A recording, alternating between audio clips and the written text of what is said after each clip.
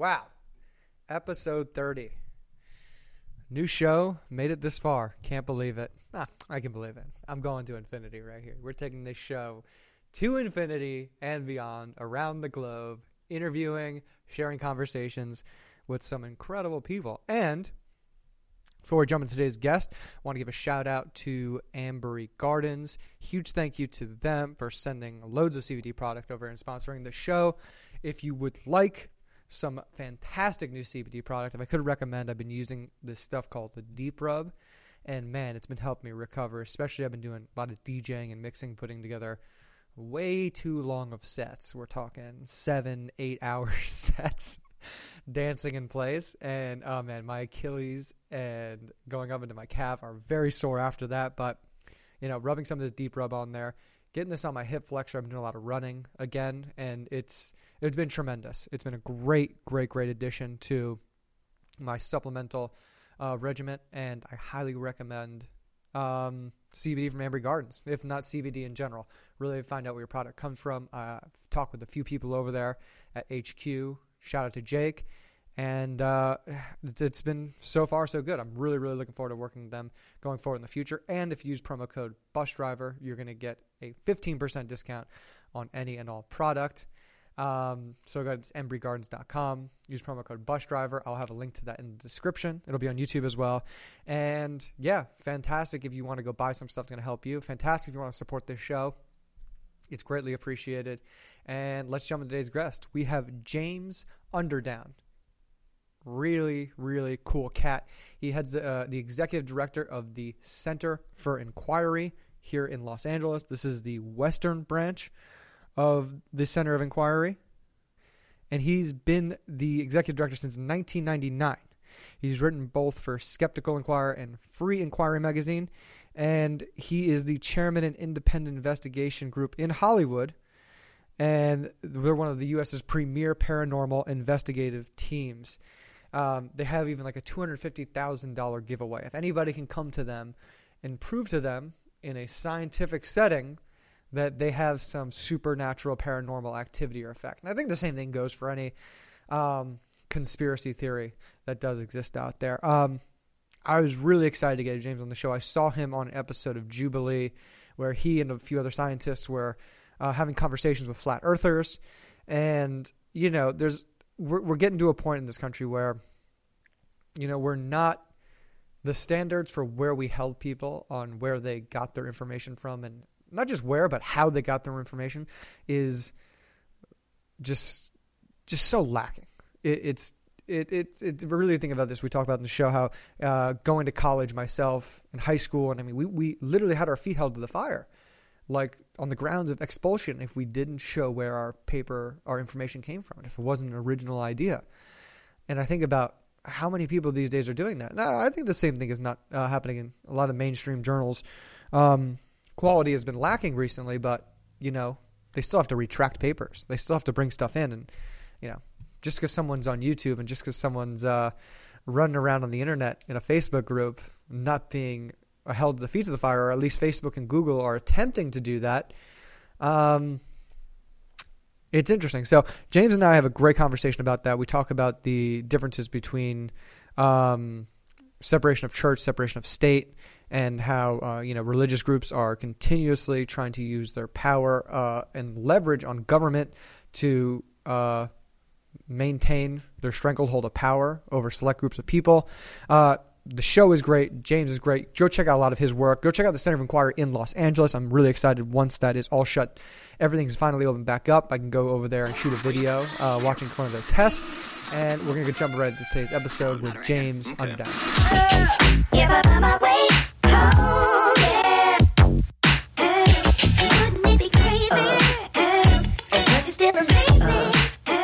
But what's going on? I'm going to jump us right in. What's going on, everybody? Welcome to the Bus Driver Experience. I'm joined by a special guest today, James Underdown. He's the executive director of the Center of Inquiry here in Los Angeles. He's got a pretty cool and interesting job. He's a skeptic, and he gets to tackle why other people may be skeptical and what gives those people reason to be skeptical, and then testing scientifically people with different scientific ideas, or people who have different theories, or even other people with paranormal effects and beliefs. So, James, thank you so much for joining me today. And did I get that whole description right? Is there a little bit more you guys are studying or looking up? Yeah, that's pretty good. We investigate and test all kinds of wacky ideas and wild claims. And I mean, of course, a lot of the people who have the ideas or claim to be able to do these things don't think they're wacky. They think they're on target and sane, and it varies. Yeah, I mean, I don't think my production coordinator, when she messaged you or your people, she was like, how do you know this guy? And it's like, well, I saw you on a Jubilee video, and you were on the side of one of the scientists versus people who believe in flat Earth. Right. I mean, I think I forgot what the other the white gentleman, what his scientific background was. I know the other one was a pretty high up there physicist, theoretical physicist, working with string theory and the foundations of the basis of life in our universe. And he's trying to sit there and have this dialogue with somebody who's just trying to tell him that has a fallacy. What he studied and what he's been put through and the rigors of scientific, just the whole I would say this, like the syllabus of like following science, where you have to be studied. Your literally feet are held to a fire in order to try and figure out what is right, what is wrong, and is this actually like a law of nature that we can test and prove. And it's pretty interesting that more and more and more. I wouldn't say more and more and more. I guess the people with the voices who have no claim in science, seem to have either standing on the biggest soapbox or they have the loudest voices. I think when we see that, this is the problem. Yeah, there's a name for that. It's called Dunning-Kruger effect, and it's all these people who think they're just as smart as the theoretical physicist that we had on the flat Earth video, and just because you have an opinion about something or you saw a YouTube video about something doesn't mean you know jack about that subject. So we're big fans of getting people who have the most education and the most experience with some of these questions and tapping them for their expertise. Yeah, I run into this a lot when having debates or even just conversation. I like to keep it simple. Just when someone throws me something like some very grandiose, very conspiratorial idea, I say, "Oh, where did you get that information from? Who's your source? Where did you find that? What footnotes did they have in this article of where they did their study or research from to base it off of?" And that's not there. And I guess the easy answer for that always is that the government doesn't want you to know, and it's not potentially possible. And I think it's such an easy answer. And I know you've done this, for 20, 30 years, trying to test people who've thrown these ideas at you, ask people like, hey, where'd you get these ideas or these beliefs from? Do you have anything to back it up? Have you seen it get worse or better, or has the foundation of the internet kind of like made it a little bit more easier for people to come together with their ideas as it may be? Yeah, that's exactly it. It's I mean, the internet has been a double-edged sword. So in the last 20 years, and I'm old enough to see the internet go from almost nothing to what it is today.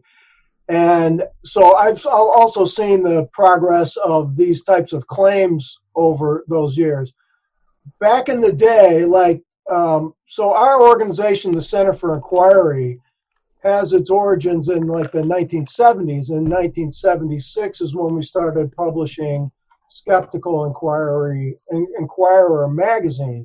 So back then, when someone was investigating Bigfoot or Roswell, you go to Roswell and you dig up this information and you look up the records and you talk to some people and you can write a report and come to some kind of conclusion about what happened.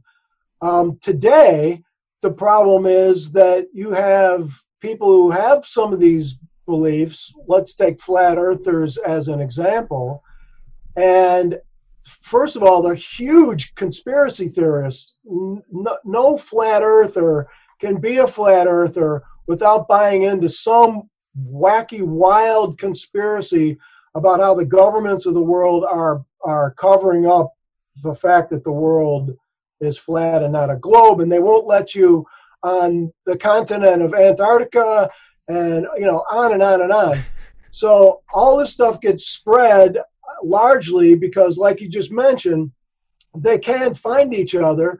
This might be 0.1% of the population, but there's 7 billion people and change in the world today. And if all the wackiest people in the world can find each other on the internet, all of a sudden they have a voice. Yeah, it seems that it has that root in death, and us wanting to really believe that there's something else after we exist and we live. It's one of those big tough questions that we're all trying to figure out. Do we keep moving on? Is as great as our existence might be, and that we are unique as a species, that this just doesn't stop for us. That there's some supernatural thing that has to keep going, and all of these extra conspiracies seem to fall into that. Like, oh, there has to be something else. It can't just be, an accident. It couldn't just be this. There has to be some grandiose scheme. And for me, I wouldn't say I'm full or pledged atheist, but as someone who studied religion, I read a lot of the big religious books and read them in different contexts, and it's just where was I going with this? There's just that. Well, you mentioned death. Go ahead. I mean, that's where I think that's like the major inciting incident for most religions is human beings are unique in the animal world in that we can contemplate well in advance the fact that we're not going to be around anymore. And I don't know about you, but that's an uncomfortable feeling for me and for most people, I think.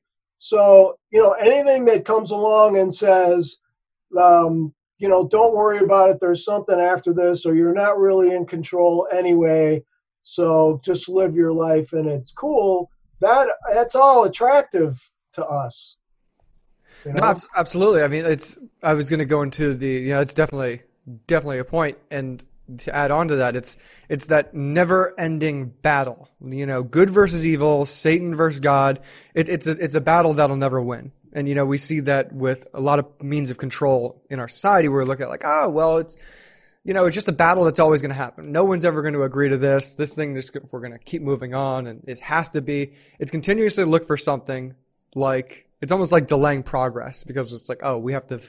This battle that's always going to be here against these people who are always trying to keep us down is the thing, and we're just never going to get over it unless we beat them. And them preventing us from seeing the world being flat, from developing NASA, is just been a whole thing to make us think that the world's a globe and that it's always been flat. I mean, that's one of the... Yeah, I think there's something to the idea. I mean, we originally come from the African savannah, and we're living in small groups, and we do, even though there is cooperation among human beings, instinctual cooperation among human beings, there's also intrinsic in us a sort of us and them, this dichotomy where there's always somebody else trying to mess with us or be against us or something. And it's hard for us to, look at others, whatever that other is, if it's sex, religion, national origin, color, whatever.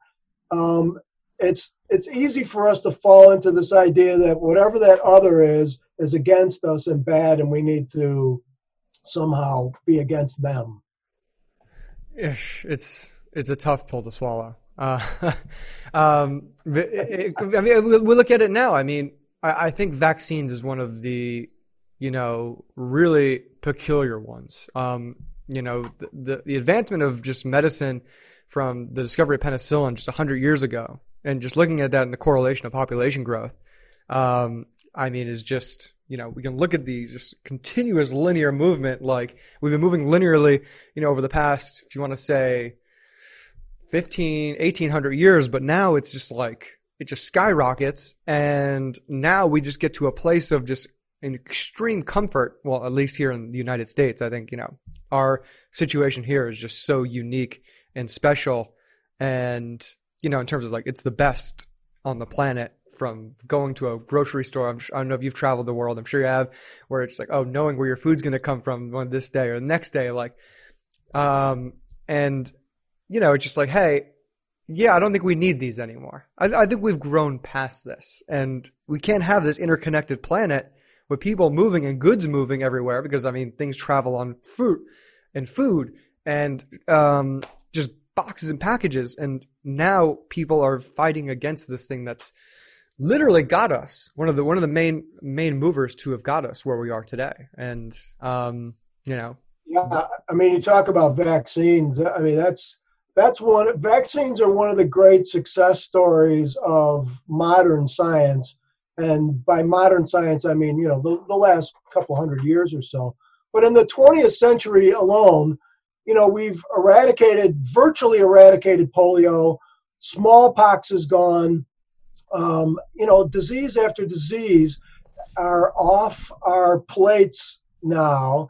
And I mean, when I was a kid, a lot of people had mumps and measles and all these diseases, and they were nasty diseases. And now all these people are coming forward, and they're challenging the vaccines, which incidentally got started from this idiot Andrew Wakefield in England, who led a lot of people to believe that autism and vaccines were somehow connected, which they are not, patently are not.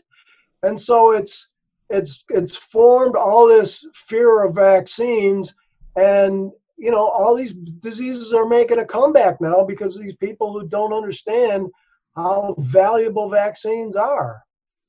Yeah, I was actually reading Peter Hotez's book. I've been in contact with him to have him on the show. I know he's a tropical infectious disease doctor, and then works especially in vaccines. And I know his daughter even has autism and has no direct correlation, but he's still an advocate for, vaccinations and vaccines, for the population. I mean, again, it's like, is there a lack of communication to people, or is it just, hey, we want to, I think you or one of the other scientists said on that Jubilee, hey, listen, you can't already have your conclusion and try and find all the pieces to match your conclusion. You need to start pre-conclusion. You need to start forming ideas and start finding proof to prove that this eventually will be the conclusion to your hypothesis. Like, where does that chain of thought come from? Right. That's a tough thing to do, to go into something as neutrally as possible without your preconceived ideas. But that's where the best science is done, where you go in as neutral as possible, or at least aware of your biases, and go in and tackle the question based on that.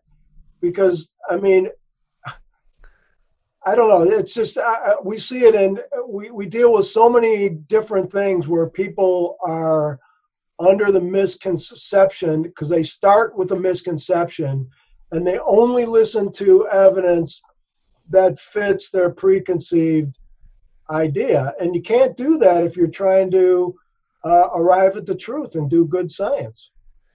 I mean, why is it important that, we continue to push for people to think a little bit more critically, or, do we just let this go to the wayside? I mean, what is it? We're like the pros and cons of, living in this digital world where anybody and everybody can now blast out a bunch of their preconceived notions, we'll call them. Right. That's a great question, because it's as we've seen in the last couple of months with the COVID pandemic, it's a matter of life and death. If you want to sit there and believe that COVID-19 is a hoax, or any of the other 100 wacky ideas that are going out there, if you want to tell yourself that it's not real and it's the Democrats or the Chinese or whatever, go ahead, mix it up. Go lick a doorknob somewhere. Go to a place where COVID is rampant and see how you do. We've already seen examples of these pastors all over the United States who decided to defy the church meeting orders and have their services anyway. Dozens of them are dead now because they thought they were smarter than the doctors and the people at the CDC. So if you don't want to listen to modern science and all this other stuff, you're doing so at your own peril.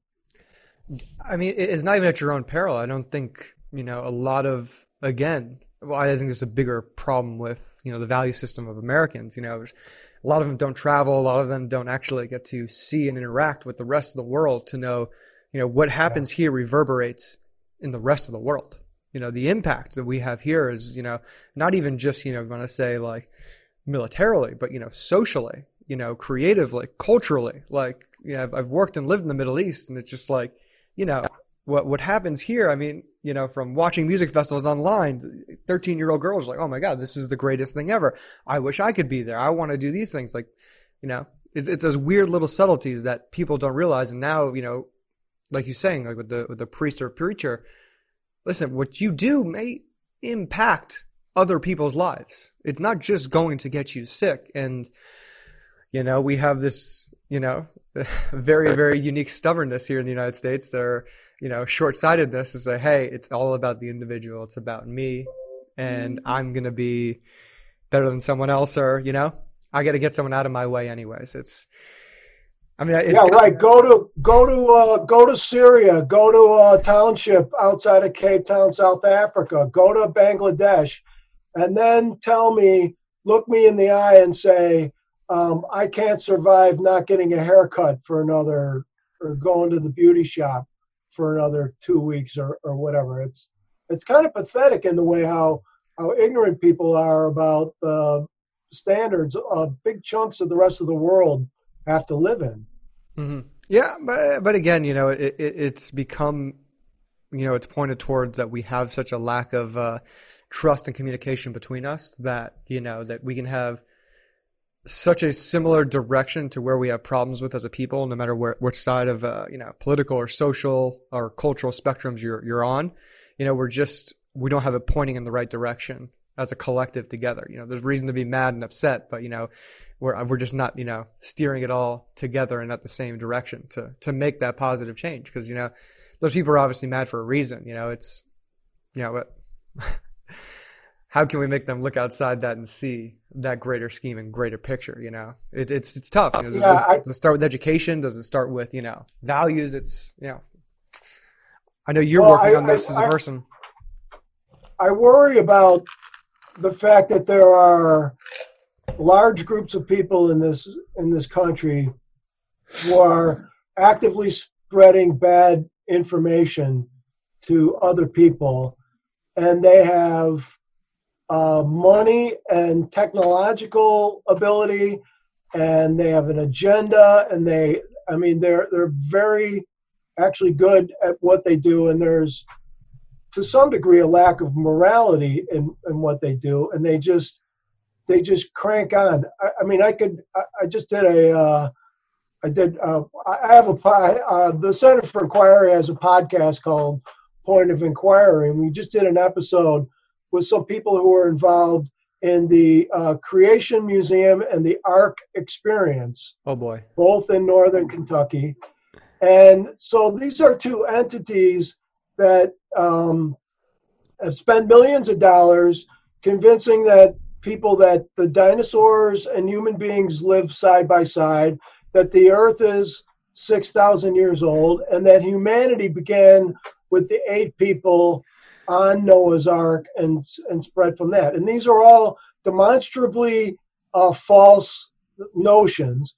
But these two institutions, all under the same leadership, have spent tens of millions of dollars to continuously convince people of their point of view. So that's what bothers me, that people with some power and some money are so actively spreading bad information. Yeah, that's. I mean, I was laughing the entire time because I know exactly. Is that Ken Ham? Is that who we're talking about? Ken Ham is the head of this group called Answers in Genesis, and yeah, they're the ones who built both of those things. Could you give a little description real quick? Anybody doesn't know what is going on in Kentucky? Everything you explained right there. Okay, yeah. So it raises my blood pressure every time, and I've been to both of these places, by the way. And boy, reaching into my pocket for a ticket to pay for a ticket for both of those things hurts. Tough. It was tough. It hurt. It did.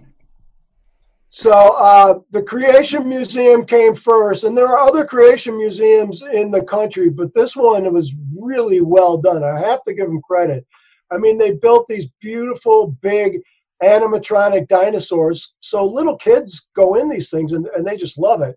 But then it says, the world is 6,000 years old, and, when Adam and Eve had their fall from grace, this is when animals started eating meat, and when evil started and lying started and everything. But the problem is there's just scientific fact after scientific fact that is misrepresented, their source for everything is the Bible. They don't care about geology or anything else. So that's the Creation Museum.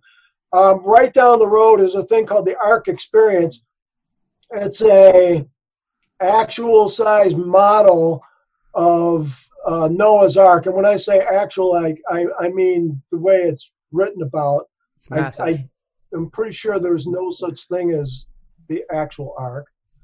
But it's 500 and some feet long, and it's 4, 5, 6 stories tall, and it's this massive thing. And they just sort of rewrite all of geological history and all of evolutionary history and make up their own story about how animals, and they think dinosaurs went on the ark, by the way, and somehow soon after they disembarked, went extinct. But it's just insane. But they've gotten millions of visitors. Well, I mean, the humans were keeping the dinosaurs alive. It's until the dinosaurs turned their back on the humans. That's when it just went sour for them. Yeah. That's, right. Like you said, it's sad that, like you said, tens of millions of dollars. I'm sure this is, a tax-exempt, tax write-offable business, because it's religious. Well, Good. Not only that, but you make a good point. This is actually why I had these people on our podcast. They got a bunch of land donated to them, or for $1 or something, and they get these sales tax kickbacks from, it's either the county or the state of Kentucky. So you can make the argument, and we have, and a group called Americans United for Separation of Church and State actually sued them about this. They've gotten preferential treatment as a religious entity to put this monstrosity up that's, by the way, completely scientifically inaccurate. So, your tax dollars not only went to service somebody else's church, but it went to service a bunch of bogus scientific ideas. I'd be pissed if I lived in Kentucky. I'm pissed and I live in Los Angeles. I mean, it's interesting. It's the idea of cherry picking what ideas you want to be right, what things you want to be wrong. I think what's one of the biggest outrages right now, that people are upset that we have been putting $3 or $3.5 million in a certain infectious disease lab in Wuhan to study these diseases and viruses, and people are like, why are we spending money there? Why would we spend money on a disease that could potentially kill us all to learn about it, to know how to treat it? But that's fine. That's protecting people's First Amendment rights. This is, making sure that, not everybody has enough food on the table. We can't even feed enough people in this country. We have to make sure this organization, it's no better than, I think, the problem with philanthropy in the country, for example. Just like, oh, hey, this person's not going to pay taxes. They're going to pledge some money. I'm going to take care of climate change one day. One day I'll take care of it. I pledge my money towards this. But, why don't you just pay taxes? We We created this republic 250 years ago that works beautifully. It's been sent out to the rest of the world, and other countries have taken on a democracy and everything's great with it. But, we're told it just doesn't work for the people. But a lot of rich and very well-off people, they can use it for themselves, and they can lobby the government to use it for their favor. But for everybody else, that's not good. Well, we had an incident here in Los Angeles talking about wasted tax money. The LA Zoo, which is a pretty decent zoo, was building a monkey cage for these I think they're called golden monkeys, that were being given to us by China. And so they built this like multi-million-dollar habitat for these monkeys, and they spent an extra $5,000 or $6,000 and having someone come in and use feng shui to arrange the monkey cage, to feng shui the habitat so the Chinese monkeys would be in harmony with the habitat. Now, feng shui is one of these ancient Chinese ideas that's, it's not based in any fact. There's no, no one who studies monkeys think that the monkeys care about feng shui, which direction the door faces or flow or any. We've done investigations about feng shui. There's nothing to it. It's as random as, I shouldn't say that. There's something to it, just like there's something to, having an architect design your house as opposed to, a 6-year-old kid. But it's just basic. That what I'm talking about is basic stuff. Feng shui is about luck and all these preconceived ideas. So I went to a board meeting for the LA Zoo, and I challenged them. You're spending $5,000 or $6,000 in tax money to bring someone in to feng shui this thing when there's nothing to it. So anyway, sometimes that's what we do, because we specialize in those smaller, wackier ideas that most scientists don't want to have to deal with. Yeah, I don't mean to raise your blood pressure, but give me some other ones that really grind your gears. I think evolution's got to be one. People who literally go against, like we're talking about religion before. Yeah, that's huge. I mean, evolution. Any biologist, even a high school kid who's good at biology, should know that evolution is the unifying theory to all life on this planet in multiple different levels. So everything from DNA to the changing of structures to the interaction of species to what causes it to viruses. I mean, viruses evolve every single year. That's why your flu shot is different this year from it is last year. So evolution, if you're studying life on this planet, you have to understand what evolution is to get a grip on it. And there are, tens of thousands of teachers in this country who are afraid to teach evolution because of blowback from religious people in their classes. That's why we have this program. Center for Inquiry has this program called TIES, the Teacher Institute for Evolutionary Studies, and it teaches teachers how to bring this to their students. But when I see people talk about the Earth being 6,000 years old and it was all just created in 6 days or anything, there's just no science behind that. It is interesting. I mean, I think about I learned biology in high school and I learned about it in college. I went to public school. I went to a private school as well. But I don't remember it still being pushed or taught too hard in those classes.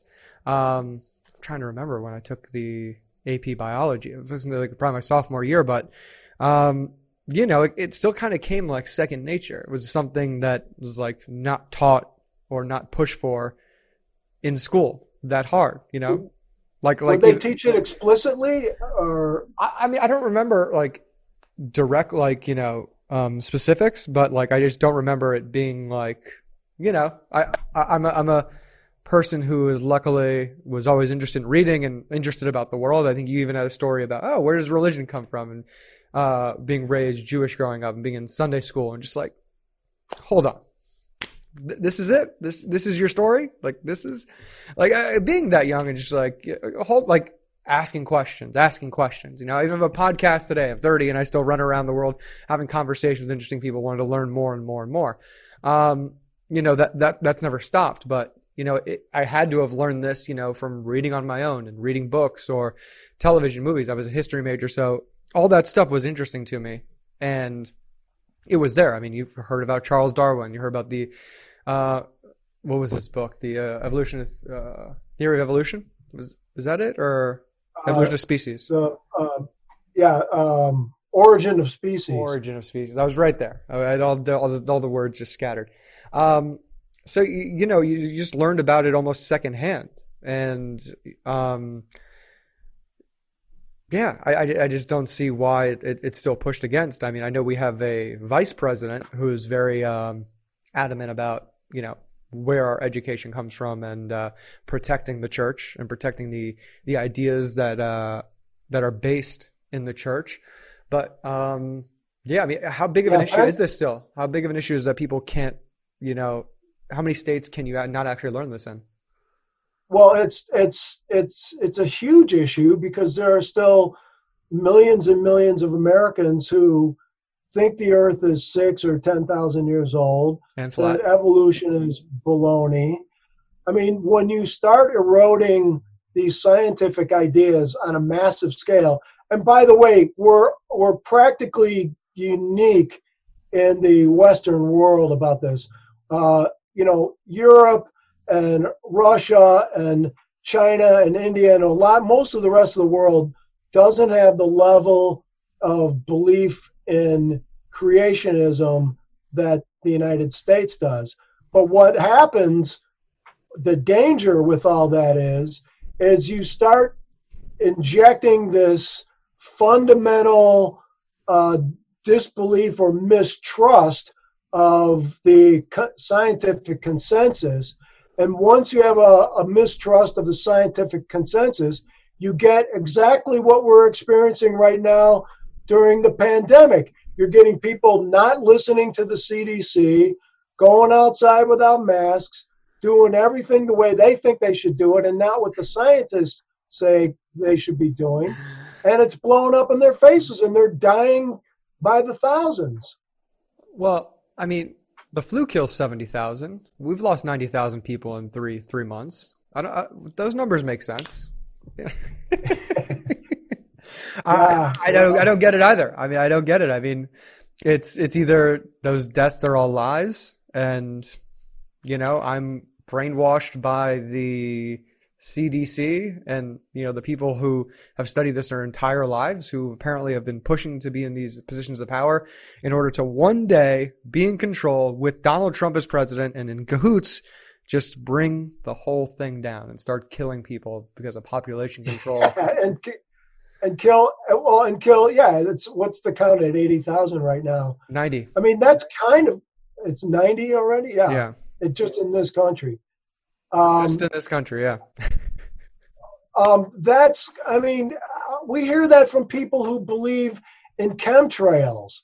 So for those of you who don't know, the belief is when you see those white streaks up in the sky that airplanes leave, those aren't contrails. This is the belief. This isn't the truth.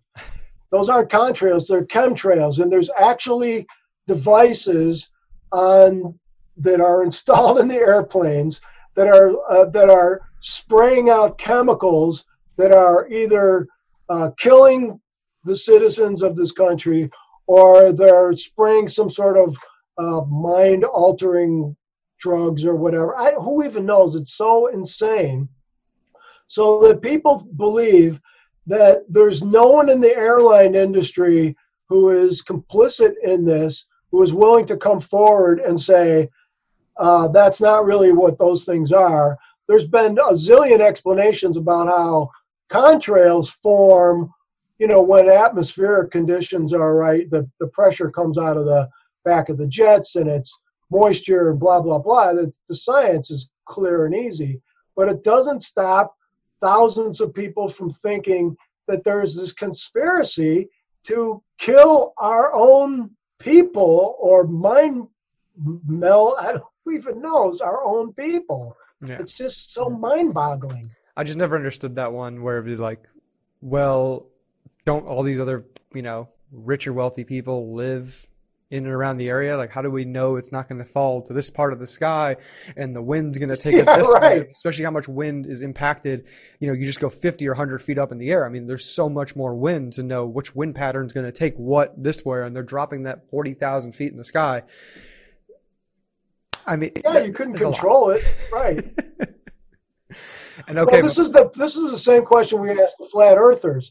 If the Earth is flat, and the U.S. government and every government in the world that has been to space, so they all know, and all the other governments who help patrol the ice wall that the flat earthers think is at the Antarctic, the edge of Antarctica is actually an ice wall, which is holding in the world's oceans from spilling off the side.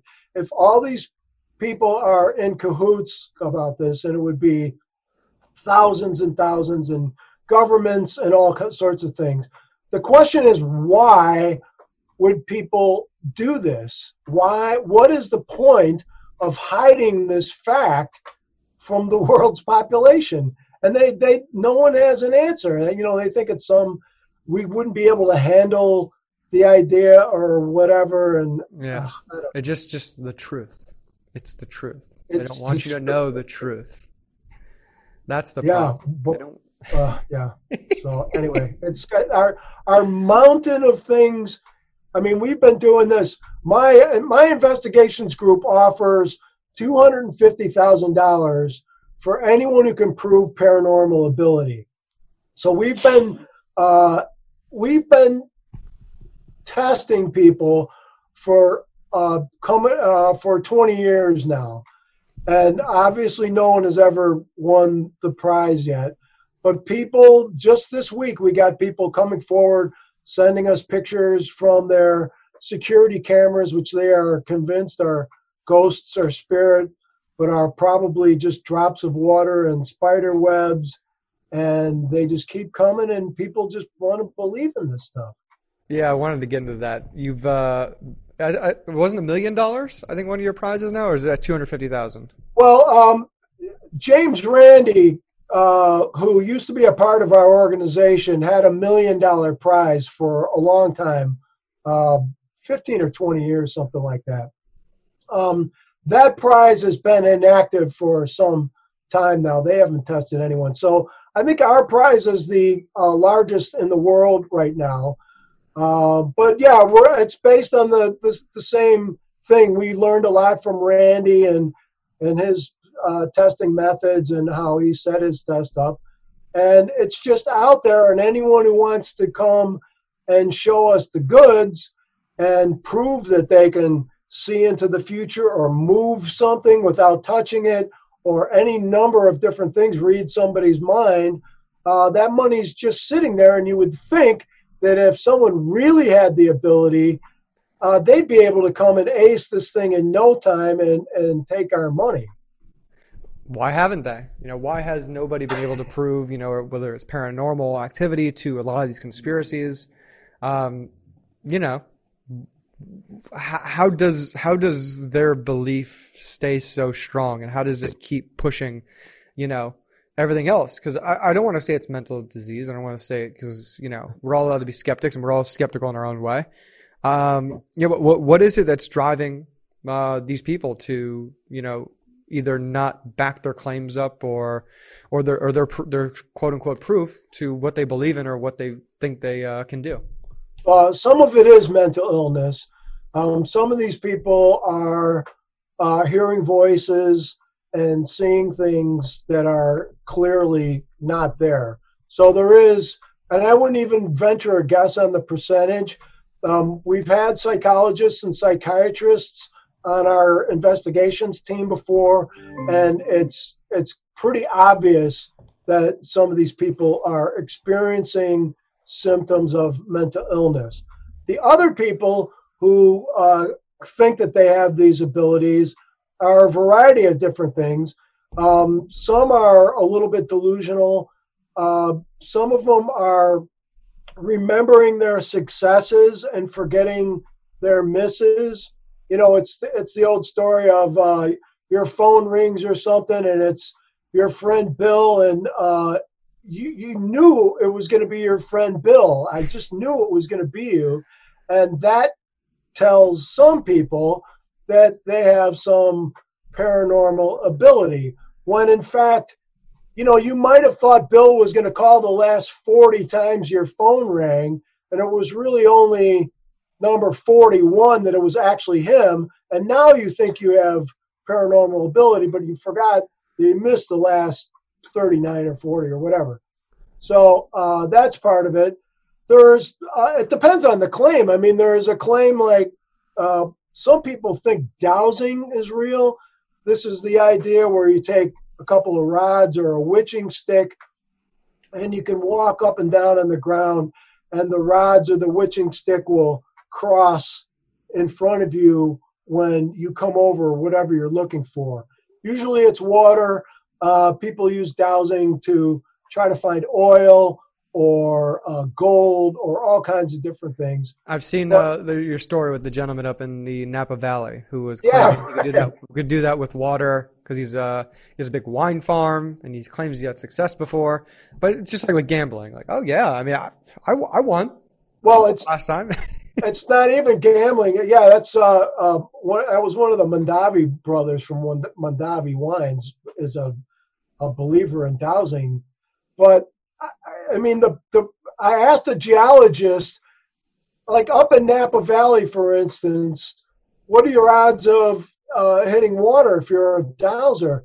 And he's like, practically 100%. It's a valley. The water goes from the hills into the valley. There's water soaked into that ground. It's just a matter of how deep you go, not if it's there. It's everywhere. You'd have a harder time drilling and not finding water than you would finding water. So he thinks because he's had success drilling for water in Napa Valley that he has this ability, and it's not an ability. Yeah, it's tough. And then you realize he charges people for this, and he goes all around the country, the world, and he's like, oh yeah, I can do this for you. There's no guarantee though. If I come to where you are, and yeah, it's $500. Yeah, I'll show up for an hour. It's a great hourly rate right there. Nuts. Yeah, you might as well throw a dart at a map, and you have just as much luck, and that's free. 77% chance of water. My next question: did you go to college? Are you college educated? Yeah, I went 2 years to junior college to College of DuPage outside of Chicago, and then I finished my 4-year degree at a place called DePauw University in Greencastle, Indiana. Okay, nice. I think it's interesting. I think people don't realize that I think only 33% of people in the U.S. have college degrees. And, there's, this weird becoming social divide of people who, who have been educated or who are educated. And like you said, it's getting to that point, where we don't want to trust the people who have either been put to the rigor. And I have my own biases against college, even though I went, I got an education, what it cost and what it's doing to, my generation, I'm not the biggest fan of. However, going to a prep school and high school to, we had our feet held to the fire to the threat of expulsion if you didn't cite or footnote like where you got your information from. And if this idea was not an original idea, they would threaten you with expulsion. And it was like, oh shit, I can't cheat on this paper. I can't just copy and paste this. And that is like one strong value I know I've got from my education is, after that and then going to college and writing those 35, 40 page history papers, to graduate, it's like, well, I got to make sure, I write this thing about, Italy and fascism in 1914 and 1945. And I got to put this original idea together, and then create this original idea about it.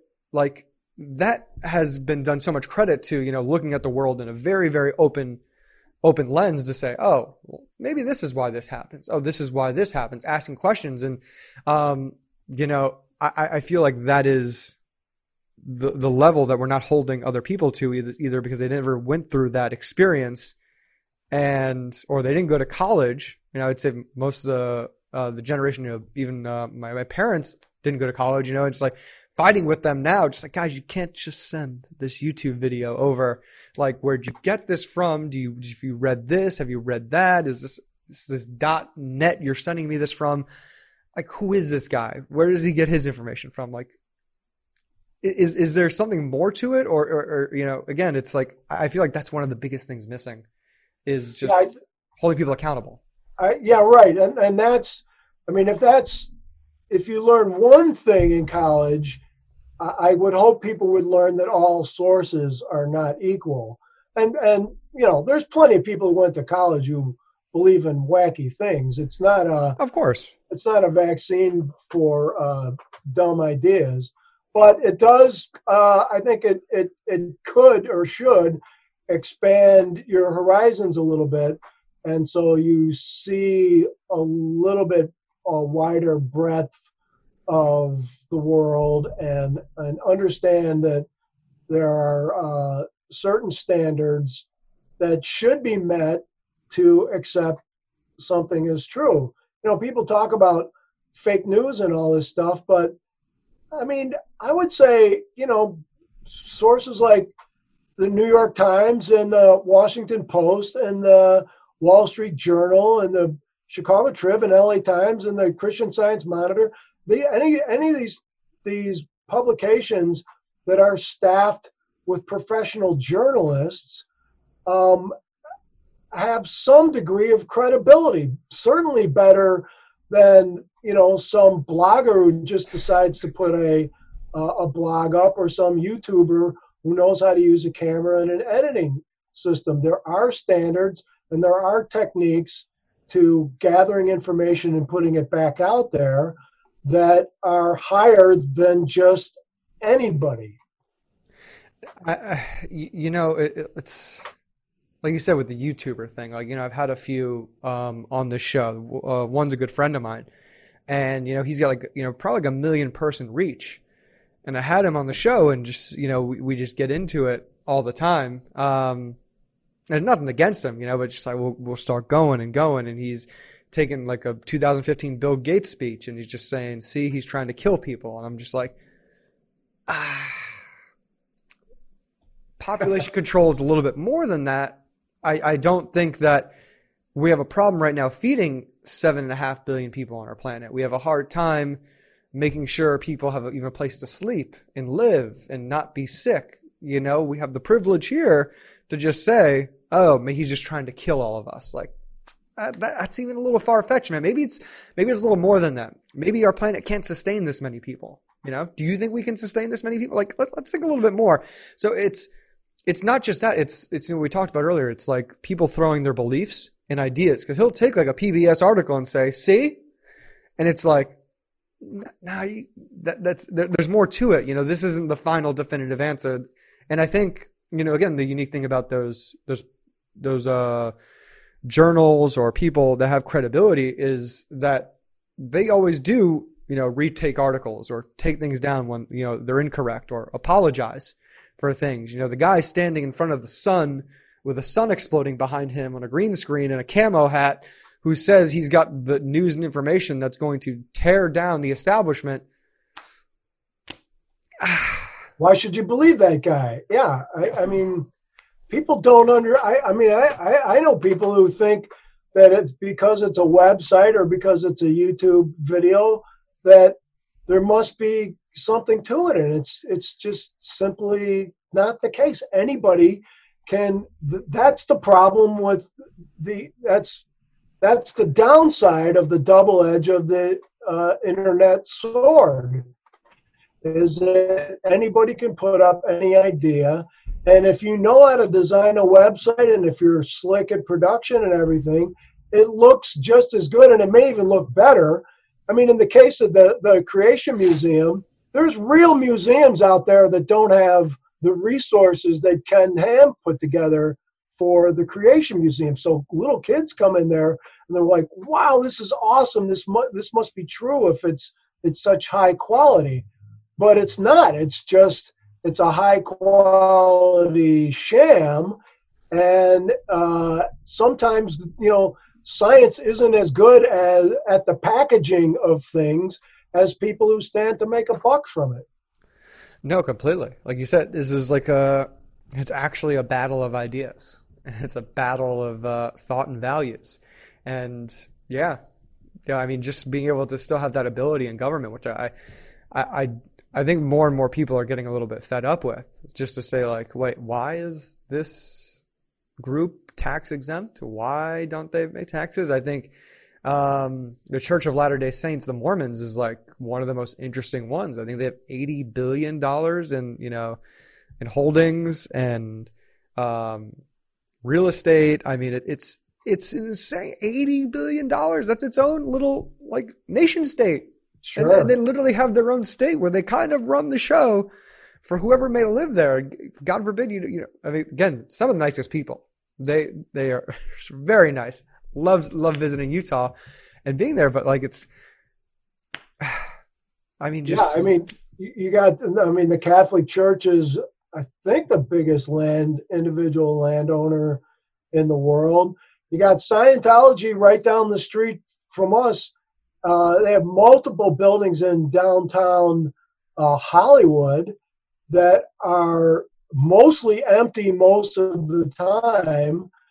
And the city and the county aren't collecting a dime of real estate taxes from them. They bought this property up cheap, and they're doing that all over the country, all over the world. And it's a massive waste, and it makes local government even tougher because there's voids in the tax base.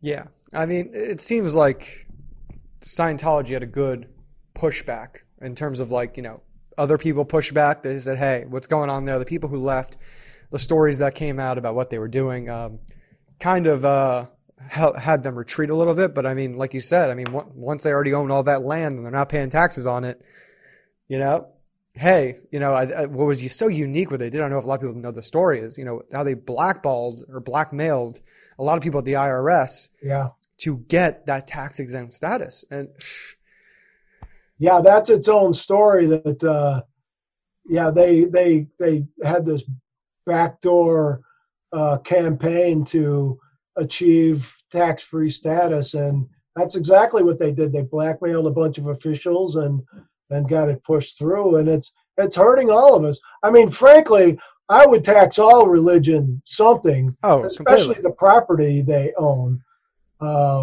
So it's not just Scientology, but they're big offenders, yeah. I mean, completely. I mean, it's so unique that these religious organizations, I wouldn't even say all religious, I'm going to use another religious organization, the Church of Satan or Satanism, when they always win those cases, because it's like, hey, well, if you guys want the 10 Commandments here, we got to have the statue of Satan right next to it. And the Constitution, people don't realize how great of a document it is. When it's actually practiced and looked at, all right, you guys want this here. We're going to have everything else here because we don't want any violation of anybody's individual rights. And it's so beautiful when that happens. Just to say oh, you'd hope it'd point out to people maybe we're being a little silly here. Well, and we've been involved in some of these fights too. And I mean, if it's not that we hate Christians or Scientologists or any other religion. We just think that the U.S. government should not be in the business of any kind of religion. You shouldn't have the 10 Commandments or any other religious crosses, any other religious symbols on public property. And then if you do, that's when it gets to what you were just talking about. Then you open the floodgate and you should have Satan should be up there. The flying spaghetti monster should be up there, and any other wacky idea qualifies. I I know we're going to get up on time, so I want to talk a little bit more about, the center here in LA, what you guys do over there. I know you guys said you had a podcast, and even for me, what can people do to get involved? How can I get involved? I think you guys are right here in Filipino Town. Yeah, we're on Temple Street in Filipino Town. You're down the street from me. I live right here in Echo Park. So. Oh, fantastic. Yeah. Okay, well, when we start cranking up our events after the pandemic, in the past we've had lectures a couple of times a month or once a month. We have book clubs. We have our investigations group. We do all kinds of work here and in other parts of the country and the rest of the world, defending the rights of secular people and this pro-science orientation. And it's a place where you could come and meet people who aren't going to ask you what church you go to or what temple you go to. And they're certainly not going to ask you what sign you are or any of that stuff.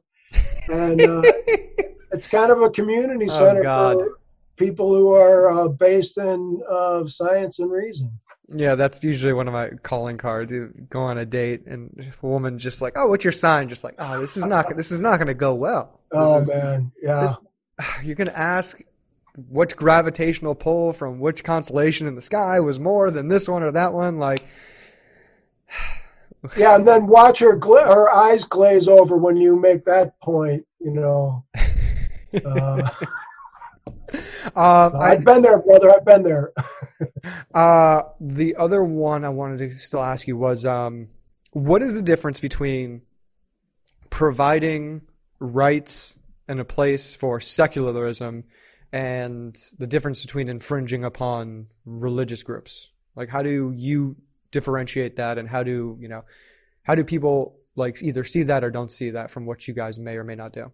Yeah, it mostly has to do with the weight of government. So if the weight of government is behind a prayer of a certain religion in school, if it's a display of a certain religion on public grounds, if it's advocating certain ideas that a certain religion, to the exclusion of other perspectives, adhere to, then that's when we have a problem.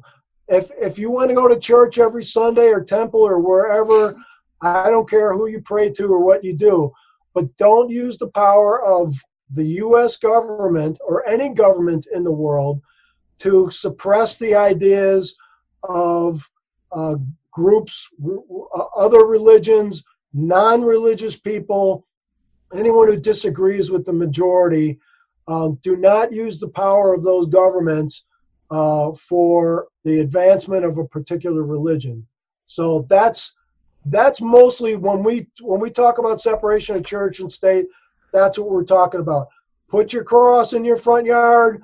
Put your Star of David on your door. I don't care. Just don't put it at City Hall. Don't make me pray in school or before the mayor makes his announcement. Yeah. No, James, this is great. I already have the name of the show. I loved the quote you did. All sources are not equal. That was solid. That was solid. So thank you so much. Looking forward to connect and doing a show in person when this is all over. And thank you to everybody who had tuned in. Go check out the Center for Inquiry. James heads up the one out here in LA. In the West one, there's one in DC, and there's one in Chicago, if I remember. Am I correct? I think they're a little dormant right now in Chicago. We're working on that. Okay.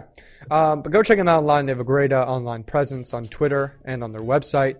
And, yeah, guys, go ahead and subscribe to the show. Got plenty of more shows coming. This is episode 30 of the Bus Driver Experience. We got another show live on Wednesday. Former college basketball teammate Renzo Nwaku. I don't think we have any planned after that. I got to start scheduling those up, but there are plenty of shows we just cranked out in the past week, like 2 or 3. A bunch of former basketball teammates from Syracuse. A lot of Syracuse basketball players on the show recently. But yeah, guys, thanks for tuning in. Remember to get out there. Whatever it is you want to do, it's just a question away. You just got to take that first step. So find out, ask someone who knows more than you. Go figure out, go fail at something. It's what life's all about. You're going to learn. It's the only way you can learn. And we're out. James, thank you again. Thanks, Brandon. the movers, for those who